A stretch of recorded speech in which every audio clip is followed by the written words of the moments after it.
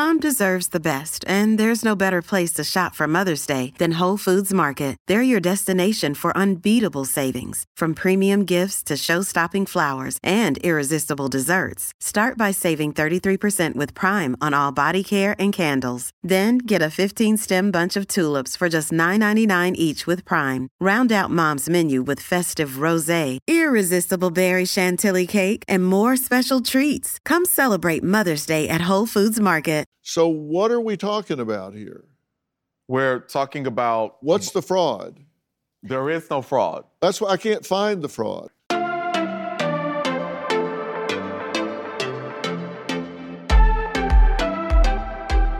Hey, it's Dr. Phil, and you have found your way to fill in the blanks again. Today, we have an amazing and unusual episode. I say unusual because I'm sharing with you an episode that was actually aired on Dr. Phil. And it was so special that I'm breaking tradition and including it on the podcast. The episode was entitled, 2 Years Later, Have Black Lives Changed? And what we were talking about is the fact that it's been 2 years, almost, since George Floyd's murder, May 25th, 2020. It was a catalyst for the Black Lives Movement, and it saw millions of citizens of all colors and backgrounds taking to the streets, demanding an end, not just to police brutality against black people, but to the social inequalities between whites and blacks in America. These are inequalities that have existed since the country's inception. Some things have changed as a result, there's no question about it. Juneteenth has become a federal holiday, but critics have called this and other changes performative and superficial, which brings us to this question. It is now 2 years later, and exactly what has changed for the average black American? And so we spent the hour exploring that with some of the top experts in the country. One of my favorite experts, Dr. Shaun Harper. He's a professor of diversity and expert from USC.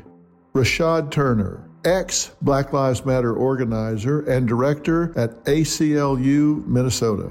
Lydia Pope, NAREB president in Ohio, really knows the real estate market.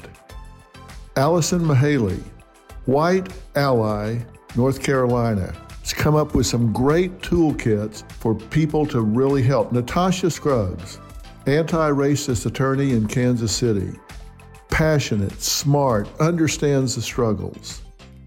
Keith Corbin, chef and owner of Alta Adams, a Los Angeles restaurant. And I made a visit to that restaurant. We did a field shoot there, talked to some of his employees and some of my black employees. We all sat around a table, had some great food, and talked about what was really going on from their point of view.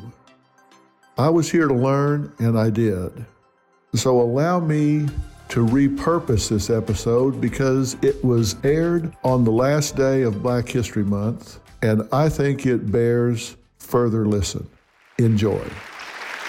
Yeah, I really wanted to talk about where we are now versus where we were a couple of years ago. And Dr. Harper, you told my staff that centuries of systemic racism certainly won't be undone in a summer. We know that. But is progress being made? Well, I think that one noteworthy indicator of progress is that there's now more national and global consciousness about anti-Blackness and about structural and systemic racism. But consciousness alone will not redress centuries of racial violence, negligence, and harm. We need policy change. Has there ever been a better time to be black in America than now? Well, honestly, I'm 46. And all 46 years of my life, I've enjoyed being black in America. What we see almost always is a 3 steps forward, 2 steps back as it pertains to racial equity and racial progress for Black Americans and other people of color. Think about, for example, the victory, if you want to call it that we saw in the Derek Chauvin trial, the murderer of George Floyd, right? That felt like progress. To be sure, justice for me means that George Floyd, Breonna Taylor, Ahmaud Arbery, and others would still be alive. But still, right? Like, some folks celebrated the outcome in Derek Chauvin's trial as victory. But then there's the outcome in the Kim Potter trial, right? Where she is sentenced to 2 years in prison for killing a Black man. That is what I mean by the 3 steps forward, 2 steps back. Right. And Allison, what events in your life have inspired you to speak up for the Black community? I mean, as a white ally, and you've put action steps in your advocacy. It hasn't been just in your heart. You've put action steps in. Just having the courage to move from understanding these things and admitting that they're problems to crossing that line and saying, I personally can do something about this. So in terms of my personal life, what happened? I was a school teacher. I taught 7th grade in a rural county in North Carolina, and I got my end of grade scores at the end of the year, and not one Black boy in my class passed the reading test. And I had to look at that. I can look at those facts, and because of the kind of person that I am, I knew that I had to take responsibility for that. And that changed the course of my life. And I think it changed the course of some of the students in my classroom's lives. Yeah, no doubt, because you see it and do something about it. The first topic is a controversial one, and that's voter suppression, which has a long and ugly history in the U.S., but some say it has recently resurfaced. Do you think there is active voter suppression going on? Well, I think, Dr. Phil, we do see examples of voter suppression happening around the country. The thing that I like to point out, though, with voter suppression is that it's never really an issue when things are going well for the Democrats. When the Democrats feel some type of pressure, or they feel like they're losing that Black vote that continuously gets them elected, then it becomes an issue. I will say that not being able to give people water or food as they're standing in line is as ridiculous as it sounds. Yeah. And you say that's important because Black voters will stand in line all day long. Absolutely. If necessary. And if they can't go to the bathroom, they can't get a drink, they can't get some nourishment or whatever, then that cuts that line down. Absolutely. Right. So I think we all want the opportunity to exercise that right to vote. But the question that always comes up in my community is, do we see those votes translate to Black lives actually improving? Yeah. And Natasha, you say incarceration is the biggest barrier. I say incarceration is the biggest barrier because there are 2.2 million people in America that are incarcerated. There are 7.8 million people on probation and parole. All of those people do not have the right to vote. Most people think that once they become formally incarcerated, the country calls them felons, I don't use that term, but most people think that formerly incarcerated people cannot vote. And they're afraid to vote because they don't want to be penalized for that. So that means that we have almost 10 million Americans currently that cannot vote, and these are the most vulnerable. A lot of critics say, Sean, that this is not about suppressing the vote, it's about suppressing fraud. And there's been a lot of study about this. If somebody wants to actually dig down and look at non-traditional voting, like mail-in votes prior to voting prior to actual election day, that sort of thing. And I've actually done a deep dive on that. And I can't find one shred of evidence that suggests that that favors one party over the other or increases the level of fraud one whit. I can't find it from any independent evaluators, whether they're left, right, or center. So what are we talking about here? We're talking about... What's the fraud? There is no fraud. That's why I can't find the fraud. I think that, there are these scare tactics, these boogeymen, if you will. And this is one of them that, Black people and other people of color are stealing votes and that dead people are voting and so on and so forth. When we look at the evidence across the states, oftentimes there are one or two or maybe a dozen cases out of millions of voters. This is just not a thing. This is about Georgia turning blue. It is about other states in the 2020 election that were flipped.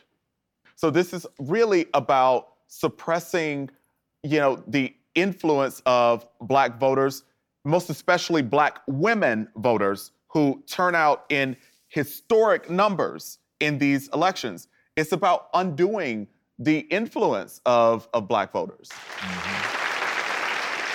Well, today is the last day of Black History Month, and we're discussing the societal inequalities between Black and white people in America and assessing whether there has been really any substantive change since the global protests that resulted from the deaths of George Floyd, Breonna Taylor, and Ahmaud Arbery in 2020.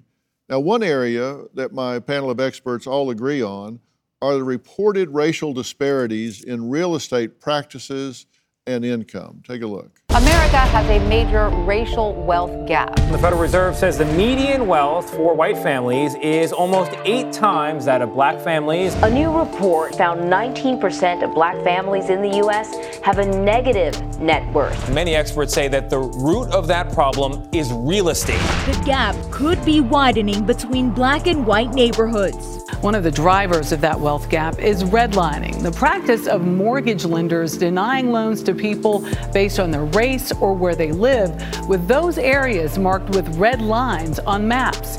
Although the practice was outlawed in 1968, its effects are still being felt today. I think you see it in every city in America. I mean, this is where the basis of segregated neighborhoods remains to this day. Despite the practice being illegal, Black loan applicants are still turned away by banks at a higher rate than white applicants.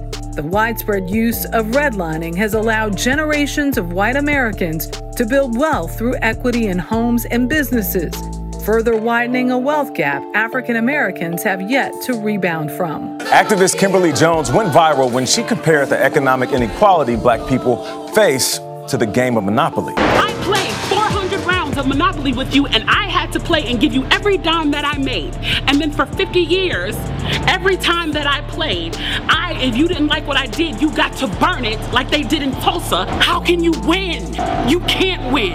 The game is fixed. So when they say, why do you burn down the community? It's not ours. We don't own anything. The first page of a book never tells the full story. And those news alerts and headlines, like the ones we get on our phones, don't even scratch the surface of what the story is really all about. Stories are like people, multi-layered and complex. It takes some digging to find the truth, but when we find it, it can change our world.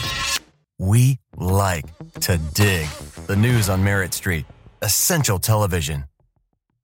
That's the equity. We don't own anything. And when there is ownership in homes, it's not at the same level as far as the value of the home, the equity in the home. It's not the same. So building wealth is an uphill battle. When the gap is getting wider, when you go from 44% to 43%, it doesn't look like Blacks are moving up. We're moving down. And it's because of all the different systematic racism that is in place today that has to change, and it has to stop, and it has to start from community, but it has to end on the top where they begin to make a change in America. The more that they continue to allow the challenges in the loan practicing and loan level where Blacks are having higher interest rates. When Blacks, if you have a 720 credit score and you got $7,000 in the bank, you're still gonna have a worse loan than a white American that has the same amount. That is true. I've experienced it with my family member. And I took her to the bank and I made the bank make an adjustment on her loan product. And that exists today. So people know with redlining, we're talking about discriminatory lending practice dating back to the 1930s, when lenders would draw red lines on maps around neighborhoods that were predominantly black as a way to deny a mortgage, claiming it was high risk. I mean, it was just blatant. There's no other way to describe it, right? Yeah, redlining is still there. Just because you don't see the red lines on the map doesn't mean it doesn't exist. Yeah, it still exists. What do you want to say? As a white person, I was actually explicitly told that if a black person moved into our neighborhood, it would lower the value of our homes. And so these practices were put into place to cause white flight out of neighborhoods so that realtors could come in and buy the properties at lower prices and then flip them. I mean, this has been going on, but the thing is that this is about bias. This is about unconscious bias. And it is so, anti-black bias is so predominant in our country, and no one wants to talk about that. I've experienced a story of steering. When I bought my first house, I went to buy my first home. They took me into a neighborhood that I didn't ask. So when they did that, I didn't buy the property. Guess what I did? I decided to get my real estate license and run the National Black Organization to talk about the issues with steering and the importance of putting black folks where you want them to go rather where they want to go. All right, 2 Long Island realtors accused of racial discrimination are, according to reports, back to business as usual. So what happened there? After a 2019 Newsday expose revealed systemic racial steering, in which real estate agents direct homebuyers to specific localities based on their race, on Long Island, 67 agents and executives were subpoenaed as part of a state probe into the matter that ultimately resulted in new legislation. This kind of made people stand up and take notice that there was really something to this, and they couldn't just continue to do this without people paying attention. Now, overall, agents provided white 50% more listings than blacks. Now, think about that. 50% more listings were shown to white buyers than black buyers. And you said something interesting about getting into the law. You said, we do need black lawyers, but we need people that understand the struggles. They don't just need to understand the law. They need to understand the struggles of the people functioning under the law. That's what really motivated you. Absolutely. I believe that when you have that experience and when you have family members that are going through this, that are being discriminated against on every level, you can understand what's best on how to treat them. As far as real estate, appraisals are even discriminatory. A black family will try to get an appraisal on their home, and they will have their white friend get it, and it'll be higher. So it all, like we said over and over and over, racial discrimination and racial bias is the biggest factor in all of this stuff. And so it's all just these biases, these paradigms that are not real, that if people could just question them and not just go along with it and say, why do I think this? Why do I think that this black family deserves less? Why do I think that this black neighborhood deserves less, this black school deserves less, or this black person accused of a crime deserves less? The black folks I know, and I know lots of them, black people don't choose to be poor. We don't choose to go to underfunded schools. We don't choose to be in communities that lack resources and jobs. We don't choose to live in communities where we have inequitable access to high quality healthcare. We don't choose to be in the lowest paid, least powerful roles in corporations and other places where we work. There are systems that, cyclically place us in those positions. So let's be real. A black community, we know that we have challenges with the schools. We know we have challenges even with the grocery stores that doesn't have healthy foods. We have challenges, not just all of those, but in the police force. We don't have enough in the community to assist us. So what do we do about it? What are the solutions? So again, it goes back to the partnerships of everyone, white, black, Asian, Hispanic. You have to come into our community, feel what we feel, see what we see, I encourage you to spend a week in a Black community. Come back to my old neighborhood and see how you feel. Tell me what you get when you leave my neighborhood after that day, when you can't even walk to a store because there's a payday lender down the street, or you have to get food that is expired. So these are the things we have to bring education back, but we have to come together as NARAB and anyone to bring it all together. Rashad, what ultimately informed your decision to leave the Black Lives Matter movement? There was a lot. I think Black Lives Matter at the time, I believe it was about 2016, where Black Lives Matter, along with the NAACP and the American Federation of Teachers, called for a moratorium on charter schools. And to me, that was an attack on Black families. I believe 80% across the United States of Black families and also other people of color appreciate and support charter schools. So to see BLM come out and say, hey, we don't think there should be any more charter schools was completely absurd to me and did not show me that this organization truly believed that our Black lives matter. One other thing I would point out is that I think we've spent years, decades, trying to change the hearts and minds of everyone in this country, except for our own people. Ms. Lydia mentioned that when she ran into difficulties trying to find housing, discrimination, she mentioned that she went and got her real estate license, right? She had that determination. And I think that's what's missing from the Black narrative right now. I don't think we hear about how great we actually are as Black people. And I don't think we hear the message that we as a people have to step up. I think it's much easier to sort of go with the flow of blaming white supremacy, discrimination, all of these things. But you're looking at 4 Black people up here out of many in this country who have found a way to be successful. And I will tell you, I don't think any of us stopped at just blaming white supremacy or blaming the system, right? So the thing I would say to allies like Allison and others, you have to stop helping us, right? Stop trying to help us because it hasn't led to Black people being able to stand on our own 2 feet in this country. I wholeheartedly disagree with that. First of all, So do I. I honestly believe that the problem is systemic racism. I'm just gonna say, I'm here because my grandfather, who grew up in a economically violent area, meaning that the state was economically violent, he got his master's degree and he went to law school, but he couldn't finish.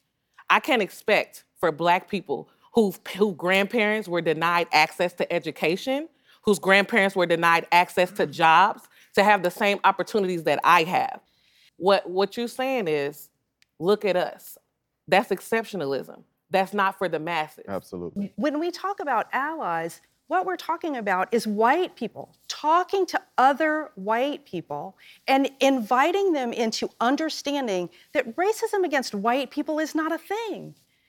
The racism that exists in America was built on slavery, on the backs of Black people, and it has evolved into mass incarceration.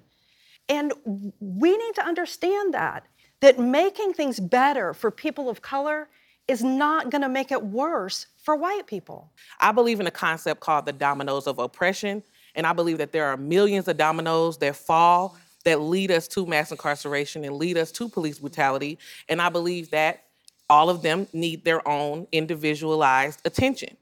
Of course, we tell our kids everything that we possibly can. My grandparents, my mother told me everything, but when I step into the school and they tell me that I'm not smart, and they tell me that I'm dumb and I can't read, and they tell me that I'm a criminal if I skip school, and they tell me I can't go to college. When I got to college, they told me I could not be an attorney. They told me they could not see me as an attorney. So I can't say.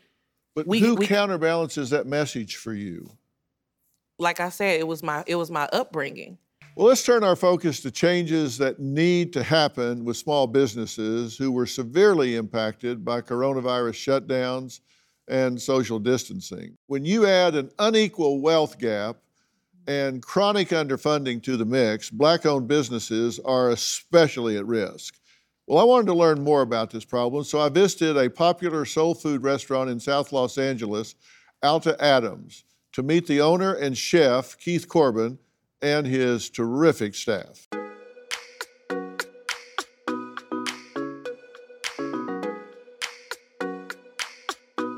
Hey guys, how are you? Man, it smells good in here. Man, how you doing? How's it going? Welcome Good to to see Alta. you. Welcome to Alta, man. Oh man, it Glad to smells have you. good. Thanks for having me. Why was choosing this historic West Adams neighborhood important to you? I'm from Watts, like not too far from here, on the other side of South Central. And I know this community from growing up in LA. So it just felt just like home. We were very intentional on like connecting with the community when we came in. How diversified is your customer base? Very. A good food finds an audience, doesn't You know it? what I mean? Yeah. We intend to cook with love in order to feed the soul, to nourish and sustain people, no matter who you are, black, white, Asian, or other. Everything I see coming out of here looks good. Are these your recipes? Yes. Let's go do this. Let's find a place to chow down.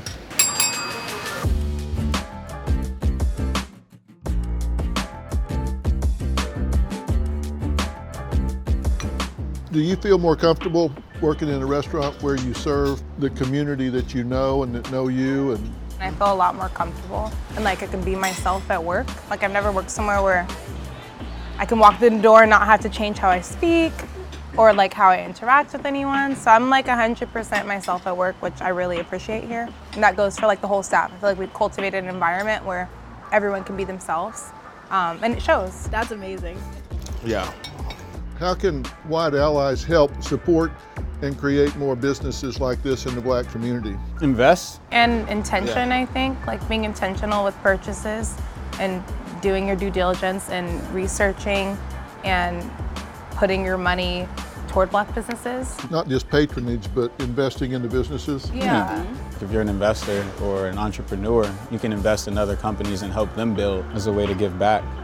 And then also continue your patronage outside of Black History Month, Juneteenth, those holidays. Just pick a random Sunday to show up or a random Tuesday for lunch. And for me, it's just all about opportunity. And that's why it's very important that we provide opportunity. And I like to provide opportunity for people that's in the situation I was similar in. You help former inmates. Yes. I'm a former inmate. I know. And you give them jobs here? Yes. Like when we opened this restaurant, everybody on the management staff running the restaurant were formerly incarcerated. Me, my sous chef, my general manager, everybody. Like there's many people in these communities that if they had an opportunity, like can bring value to our society. So going back to that question about what can allies do or what white America can do, like provide opportunity. And like more importantly, recognize that we have value, right? Yeah, I was homeless when I was a teenager.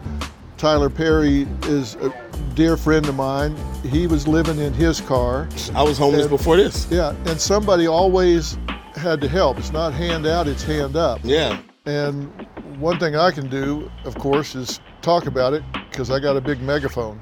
Allegra, your supervisor, Astra Austin, pitched me doing this topic, and she and I have done a lot of shows in this space before. What was it like putting this show together? Yeah, I feel like this is a really important topic to do, and I'm also thankful that we get to use your platform, Dr. Phil, and that you want to help, amplify Black voices. I think there's a lot of stereotypes having to do with Black lives and what Black people can do and aspire to be.